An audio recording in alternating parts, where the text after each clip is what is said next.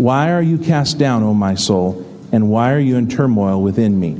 Hope in God, for I shall again praise Him, my salvation and my God. That's a beautiful psalm, and it starts out with something that I think each and every one of us ought to pray about, and that's this hunger and this thirst for God. He says, I thirst for God like a deer panting after water. And you just got to ask yourself, how long has it been since I really felt that way about my God? I mean, how long has it been since you couldn't wait to crack open the Scripture and begin to read, or you couldn't wait to get home to a prayer closet and call upon God? How long has it been since we've had a desire that was uncontrollable to be in God's house with God's people singing praises? And there was this thirst that David had for the things of God. And unfortunately in the church many times today that is missing, and that leads to problems. And one of the things that it leads to is a discouraged soul. I want to talk to you today about help for the discouraged soul or the downcast soul. In verse 11, we find the words that are repeated throughout the passage. And in fact, they spill over into the next chapter. He says in verse 11, "Why are you cast down, O my soul? And why are you in turmoil within me? Hope in God, for I shall again praise Him, my salvation and my God." The psalmist asks the question, why are you cast down? And that's a good question to ask. And there are times when every one of us struggle with discouragement and despair. There are times when we could perhaps say, why am I down and why am I cast down? And the psalmist goes on and he already has the answer to being downcast. He says, hope in God. When we're discouraged, we put our hope in God. When we don't know where tomorrow's food will come, we put our hope in God. When we don't know what the doctor's report's going to say and we don't know where the cure is going to come from, we put our hope in God. As a nation, when we look around us and see the moral decay in our land, as Christians, sometimes we wonder if we'll even survive, and yet we put our hope and our trust in God. Maybe our family situation is dire and we're wondering if we're going to make it, if we're going to survive, if we're going to stick this thing out. And at those times, we put our hope in God. David knew the answer. And then the reason for the hope is very clear in that same statement. He says, my salvation and my God. The reason we can have hope in the midst of all of this is because of the God we serve. We live in a world, don't we, that is filled with discouraged souls. It doesn't take long for us to look around and find someone that is seemingly carrying so much that they can barely walk upright in this land that we live in. Discouraged folks all around. There's people that have given up. People that have just accepted that life will never get any better than it is. They're discouraged. They're in despair. They feel hopeless. There's people that have lost all hope. They've just accepted that this is my lot in life and it will never get better. They're downcast. And the truth is, there's not a soul here today that is immune to discouragement. Just because you walked in here today as a member of a church or carrying your Bible, or even the fact that you have Jesus Christ as your Savior, even though we have heaven waiting for us, not a single one of us is immune to being discouraged. We struggle with it. And you find throughout Scripture that great men and women of God, no matter how great they were and no matter what good they accomplished in this life, they often suffered with bouts of discouragement, or as we would say today, depression. It's something that people struggle with. We struggle for many reasons. Sometimes it's because of a lack of things.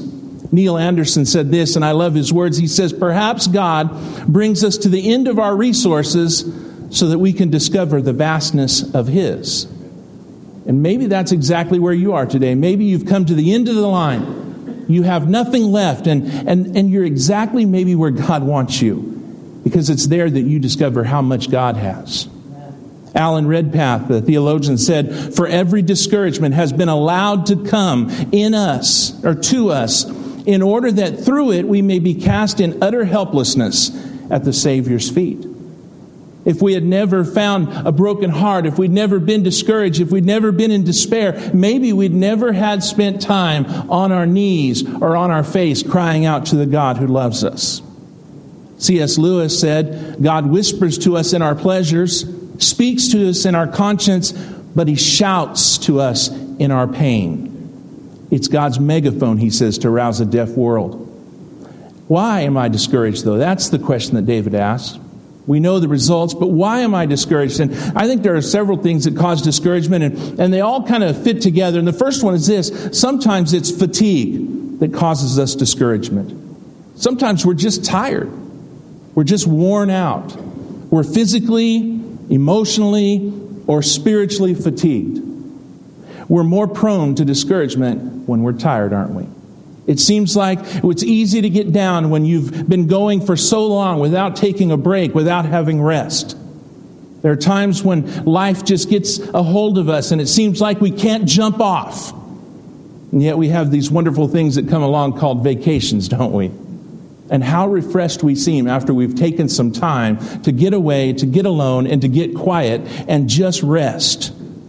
Depression and despair are when we're tired, worn out, and fatigued. Maybe you're here today and you're tired. Maybe life has just got you exhausted. You're prone to depression. The second thing that causes our soul to be cast down is frustration. Have you ever been frustrated? If you're a parent, you've been frustrated, haven't you? I was going to say if you're a wife, you've been frustrated. But frustration leads to despair. It leads to discouragement. It's easy to get discouraged when things aren't happening the way that we planned them to happen. When things just don't work out the way we planned. Or maybe when things are planned out and we've got a game plan to go and it seems like everything is getting in the way of us doing what we planned. Those interruptions, those things that come along that distract us from the task at hand. And maybe you've had days like that where you've got your day planned out and it seems like it's one interruption after another. And at one point during that day, you begin to get frustrated because you realize, I am never going to finish what I needed to finish today. Sometimes we get discouraged in times like that. Those interruptions, it feels like we'll never complete what we've got before us. Failure leads us to discouragement, doesn't it? Failure, probably more than anything, is something that I personally struggle with. I hate failing, and I suppose most people hate failing. But man, when we fail, it discourages us. It brings us down. If you are a Oakland Raider fan, you know exactly what I'm talking about, don't you? I can't say Dodgers anymore. They're in first place. But failure, it will bring us to despair. Ellen Montgomery, the author of Anne of Green Gables, said, next to trying and winning, the best thing is trying and failing. And I read that and I thought, that's a strange statement, but the reality is that is so true. It's better that we try and that we do something and not succeed at it than not try at all. And really, the risk that we take when we attempt to do things is we risk failure. But God honors and He blesses us. One author said, you make mistakes, but mistakes don't make you. And I like that also. Because we're prone to failure. It is going to happen. And yet we seem to get discouraged when we fail. Fear can lead us to discouragement. Fear can paralyze us, can it? It keeps you from moving forward. Fear brings discouragement and despair without any evidence or without any reason for it to even be there. There are moments in our lives when maybe we're gripped by fear and we're not even quite sure what we're afraid of. And that fear discourages us, but we must overcome fear. Paul told Timothy that the spirit of fear does not come from God. When God called Joshua to lead the nation of Israel, He stressed that Joshua should not be afraid, that he should be bold and courageous. And so fear can lead us to discouragement. But we have to overcome discouragement. In the 1 Samuel chapter 30, we find an interesting record of events. King David, before he has actually taken the throne, he's been running from King Saul. David has been anointed to be the next king of Israel, and if you are the existing king, of course, that's probably not going to sit well with you, and it didn't sit well with Saul. His jealousy and his insecurities got the best of him, and he sought with all his heart to kill David. And so David begins fleeing through the wilderness and hiding in caves and wandering off to different places. And eventually David finds himself going to the enemy's side. He finds that maybe the safest place for him to be so that King Saul would not kill him would be that he'd go over and live among the Philistines. And so he did that. Probably wasn't what God wanted him to do. He probably needed to trust God more. but he decided to dwell among the Philistines, and he made a friendship with the king of the Philistines. And that king began to trust David. He began to see all the good that took place in David's life. And so he eventually begins to go out to war. And in one instance here, he is going to go out to war, and the king of the Philistines is going to go to war against the nation of Israel, David's nation. And the king calls David and he says, I want you to go with my men to battle. And so David willingly goes. He gathers up his men and he's going out. And some have speculated that maybe he went to try to mess things up for the Philistines. And yet others wonder if he would have stayed true to those that were protecting him at the time. But he goes out to battle. And the only thing that kept him from war that day was that the Philistine generals didn't trust him. They turned around and they looked and they said, isn't this the David that slew Goliath, our giant? Isn't this the one who the Israeli women, when he went marching back into town, said David has killed his tens of thousands and our king has put him behind us? And they didn't trust David. And so they protested, and David eventually left the battlefield and he returned home to Ziklag. When David gets home in chapter 30, what he finds that while he's been out destroying nations and villages and capturing land and plunder, another group of people have come into his city, and they have taken his land, and they have kidnapped all of the women, the wives of these soldiers. They've all been taken away. None were killed, but they've been hauled off into captivity. And we find in chapter 30, verses 3 through 6, I think one of the moments when you would have to say discouragement had set in. It says, and when David and his men came to the city, they found it burned with fire, and their wives and sons and daughters taken captive. Then David and the people who were with him raised their voices, and they wept until they had no more strength to weep. That's discouragement. That is finding yourself at the lowest moment when you have wept until you have no more strength to weep. You've reached the point of being a downcast soul. David's 2 wives had also been taken captive, and the widow of Nabal of Carmel. And David was greatly distressed, for the people spoke of stoning him, because all the people were bitter in soul, each for his sons and daughters. And so David is there, and he's mourning his own losses. And he turns around, and all of his men who have been faithful to him, who have served with him, who have marched with him, all of them are kind of looking at David with a bitter heart.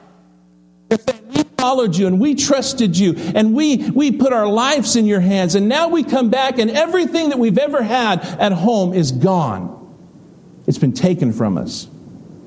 And they even thought about stoning David. They wanted to kill David. I'll tell you, I think David had probably reached a point of discouragement. When you look around and not only are you struggling to just get by, but seems like everyone has turned their back on you, that's a discouraging moment. When even your closest friends have turned away from you, that gets discouraging. When those who have known you the longest and known you the best and have always been there, when they have given up on you, that's discouragement. And David reached that place. But I want you to catch the last sentence there. It says, but David strengthened himself in the Lord his God. The King James reads, but David encouraged himself in the Lord. And brothers and sisters, there are times when we have to encourage ourselves. There are times when there may be nobody near us that can lift us up. Maybe your brothers and sisters in Christ will not always be there. You may be in the middle of the week, or you may be in the middle of the country traveling, or you may be somewhere where no one you know is, and you are struggling with discouragement. And you and I have to know how to lift ourselves up out of that. There may be times when you look to the ones you love the most, and it seems like many times it works well. When one is down, the other's up. And man, marriage is wonderful when it's that way. When I'm down, it seems like Kathy's up and she'll pick me up. And when she's down and discouraged, then I'm up and I'll pick her up. But I'll tell you what, it gets bad when you're both down. There are times when we have to encourage ourselves in the Lord. We've got to do it ourselves. And there are a few things that help us to do that. And the first is this, is that God gives me strength to rise above my challenges. Sometimes I just need to be reminded. I need to remind myself that no matter what I'm facing, God will give me the strength to rise above it. That it's not dependent on how strong that I am. It's all about how strong the God I serve is. That I might not be able to make it through this next trial, but I serve a God who is certainly more than capable of making it through that trial, and not just making it, of carrying me on his back as we get through it together.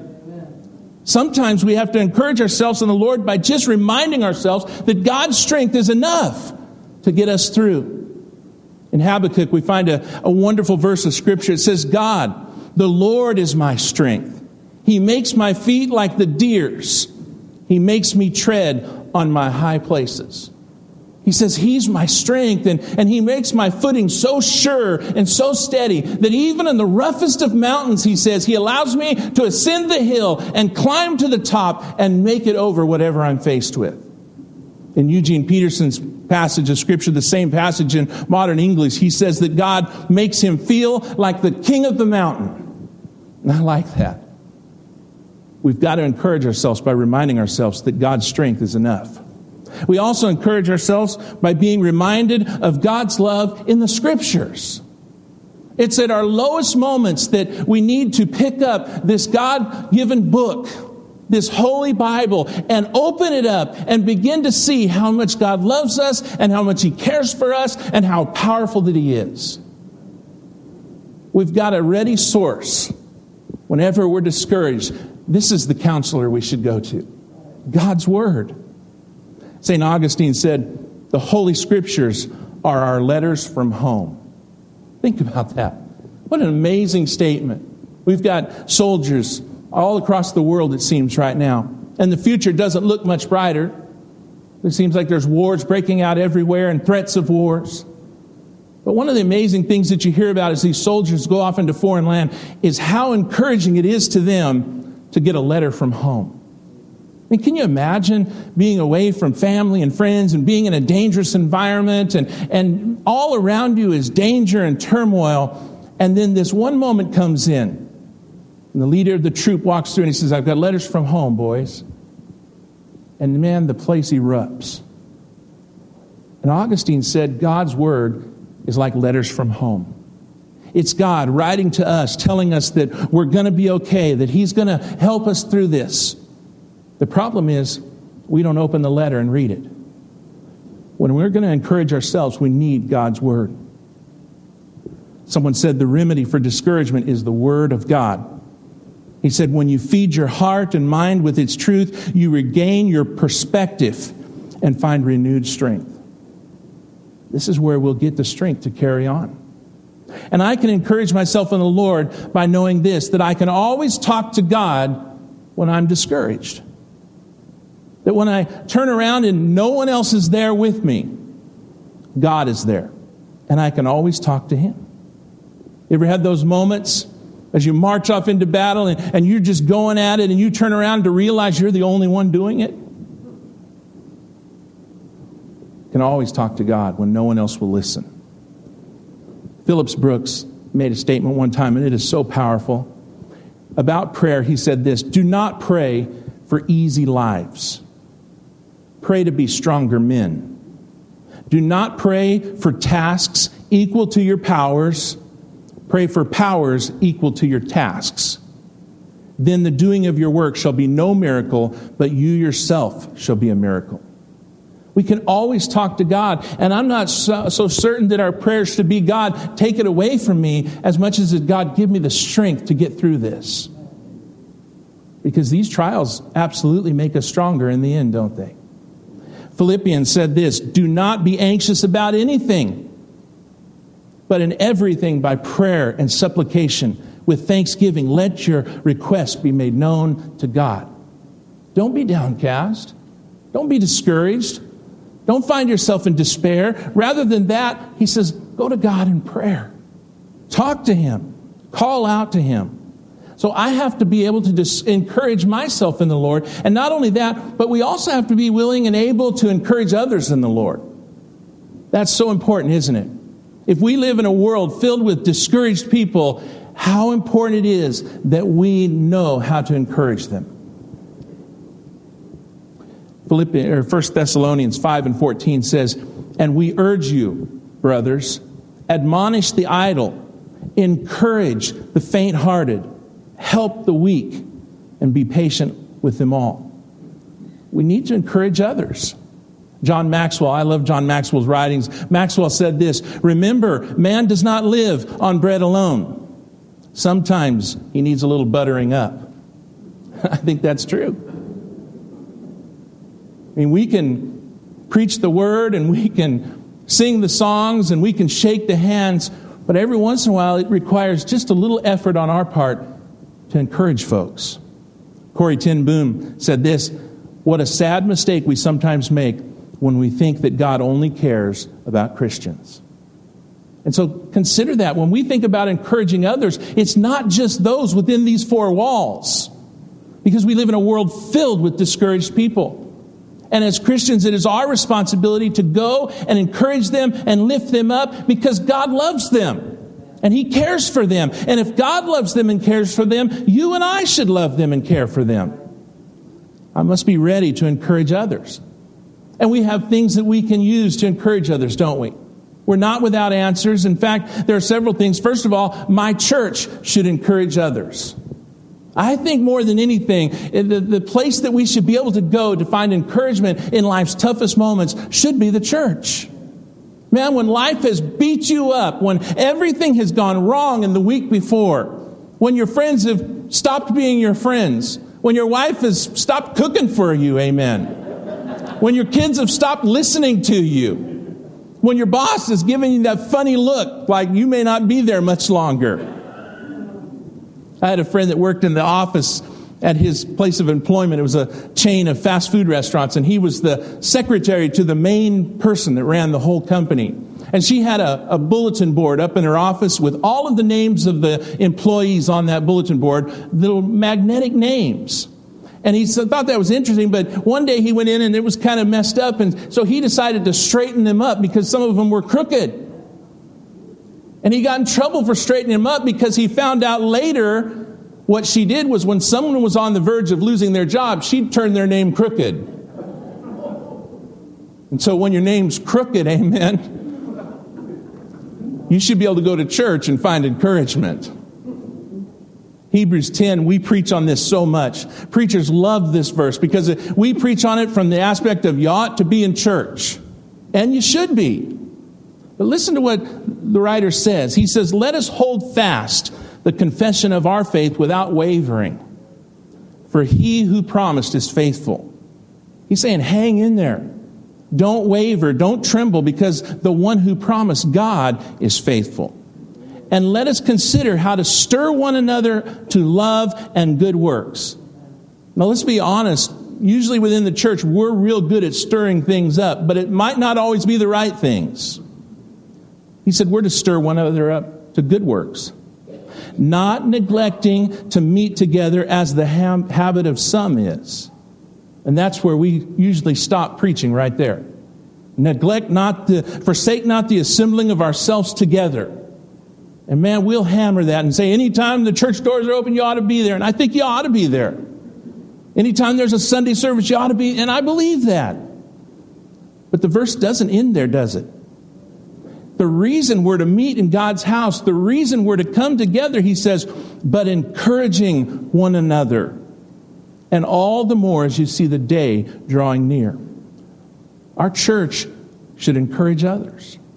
It should be the place that when you've got a broken heart, you know I've got to get to the church because people love and care about me there.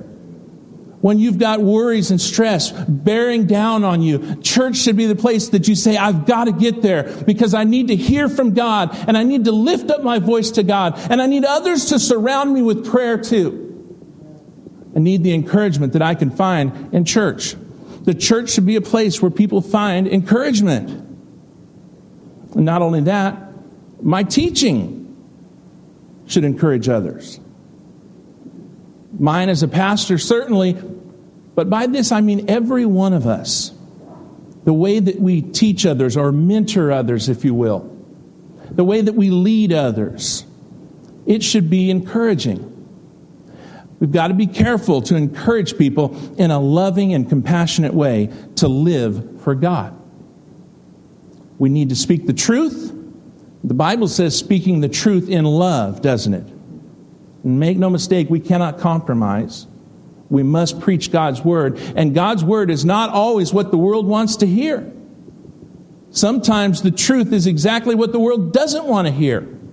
And we can't become a church or a people that just tell people what they want to hear. We have to speak the truth. But we've got to do it in a loving manner. And we've got to do it in a way that encourages them.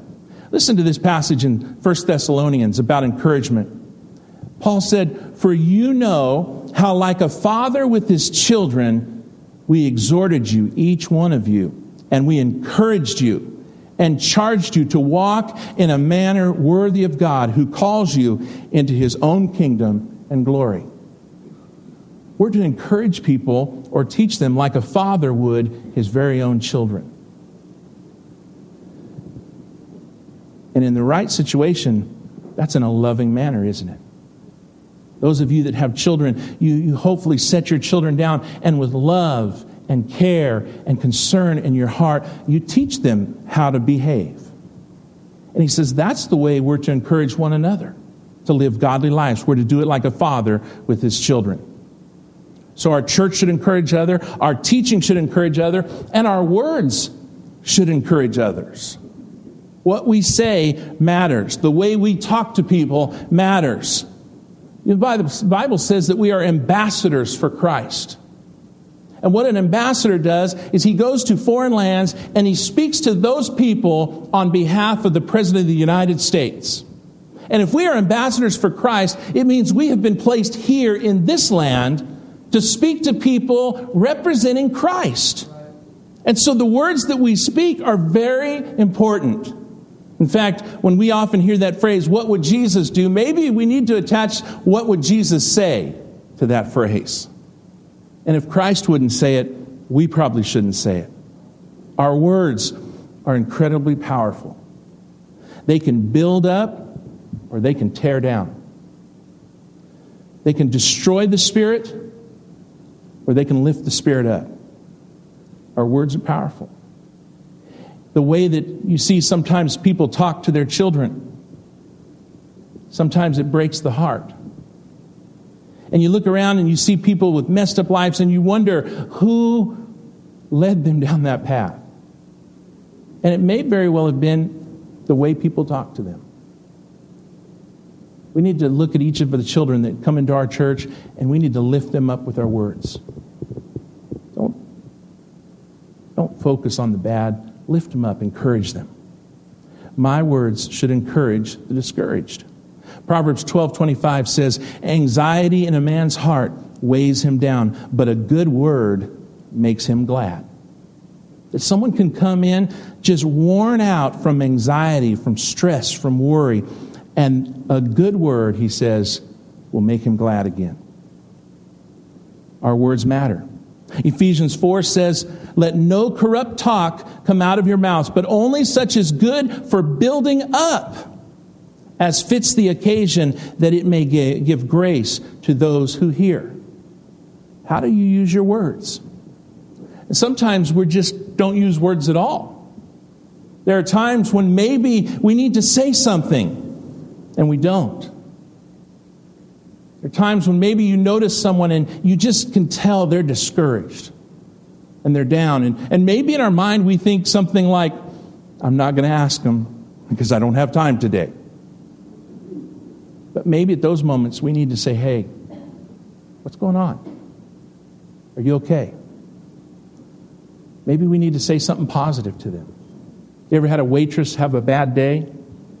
You come in, and of course, once she gets on a roll and she's had one bad table and another bad table, you can mark it down. Your table's not going to be much better because she is stressed out. And what do? Sometimes we're tempted to yell and holler at her. Maybe what we need to do is say, "Hey, slow down, we're okay. You're doing a good job. Keep it up." Our words can be used in such a way. The most powerful thing, though, that we have to encourage others is our faith. Our faith. When it comes right down to it, the most effective way to encourage the discouraged is simply to live out my faith, to be real, to to be genuine. Because people get so discouraged in this world, they need to look around them and see somebody that's the real deal. Somebody that has been through struggles or maybe is going through them right now, and yet their faith remains strong in God. Haven't you been encouraged by that? There are times when we walk into this church and maybe we're discouraged about all sorts of silly nonsense from this world around us, and yet one of our brothers or sisters just living out their faith picks us up. Picks us up. There are certain ones that you look at. Bob, who's not with us anymore, he's somewhere out there and we can't find him. I'll tell you what, Bob would come in here as hard as it was. He'd make his way to this church in the morning. He'd get here early, and it didn't matter if it was raining. Here he comes in that scooter. Parks it in the back, chipped up the sheetrock back there. We don't care. He's here, right? And then you watch him as it takes him forever to make it down to that second row. And you think, it would be so easy for that guy just to stay home. But he lives out his faith in front of us all. Dan Munyon. Dan's been struggling. We need to keep him in prayer. But he's been riding the dialer right here, and they've been making life miserable on him. They show up an hour, 2 hours late. So finally he said, I think I'm going to give Dial-A-Ride a break for a little bit. He's listening to the sermons online. But Dan impresses me. He'll sit in that back row sometimes, and when we get ready to dismiss between Sunday school and church, you can just see his face turns red as he stands up, the pain that he has, and you think, man, he could just stay home and no one would ever say anything. But he's living out his faith even in trying times. We have folks that have been here with cancer. And you watch them and you see what they're struggling with, and you know they're not feeling good. And yet they come in and they put on a face for God and they live out their faith even though life isn't what they'd like it to be at the moment. And they encourage us. And you know what? Everyone that surrounds you needs to see you living out your faith day by day. If tomorrow the world comes falling down around you, don't lose your mind. Don't go nuts. Say a prayer and let the world know that your God will get you through this. They need to see that your faith is real and genuine. Let them see that even in the darkest of times, I trust the Lord. Romans 1 says, "For I long to see you," the apostle writing to the church, "I long to see you, that I may impart to you some spiritual gift to strengthen you." And then he says this, that is, that we may be mutually encouraged by each other's faith, yours and mine. What do your friends and family see when they watch your life? Do they see your faith? Do they see it alive and vibrant and genuine? The world needs to see faith in action. Faith lived out is far more effective than faith proclaimed. It's easy to say, I trust God. But it's far more effective to show people you trust God. It's easy to talk about faith, isn't it, when everything's going well? Man, when life is sending you all blessings, it's easy to talk about faith. When you got a prime rib in the oven on Sunday morning, sure, you're coming into church shouting during worship service. But what you going to do when you got beans and cornbread on the table at home waiting for you? Some of you still come in shouting and praising the Lord, wouldn't you? That it's easy to praise God when things are well. But when faith is put to the test and remains strong, that is when our faith most encourages others.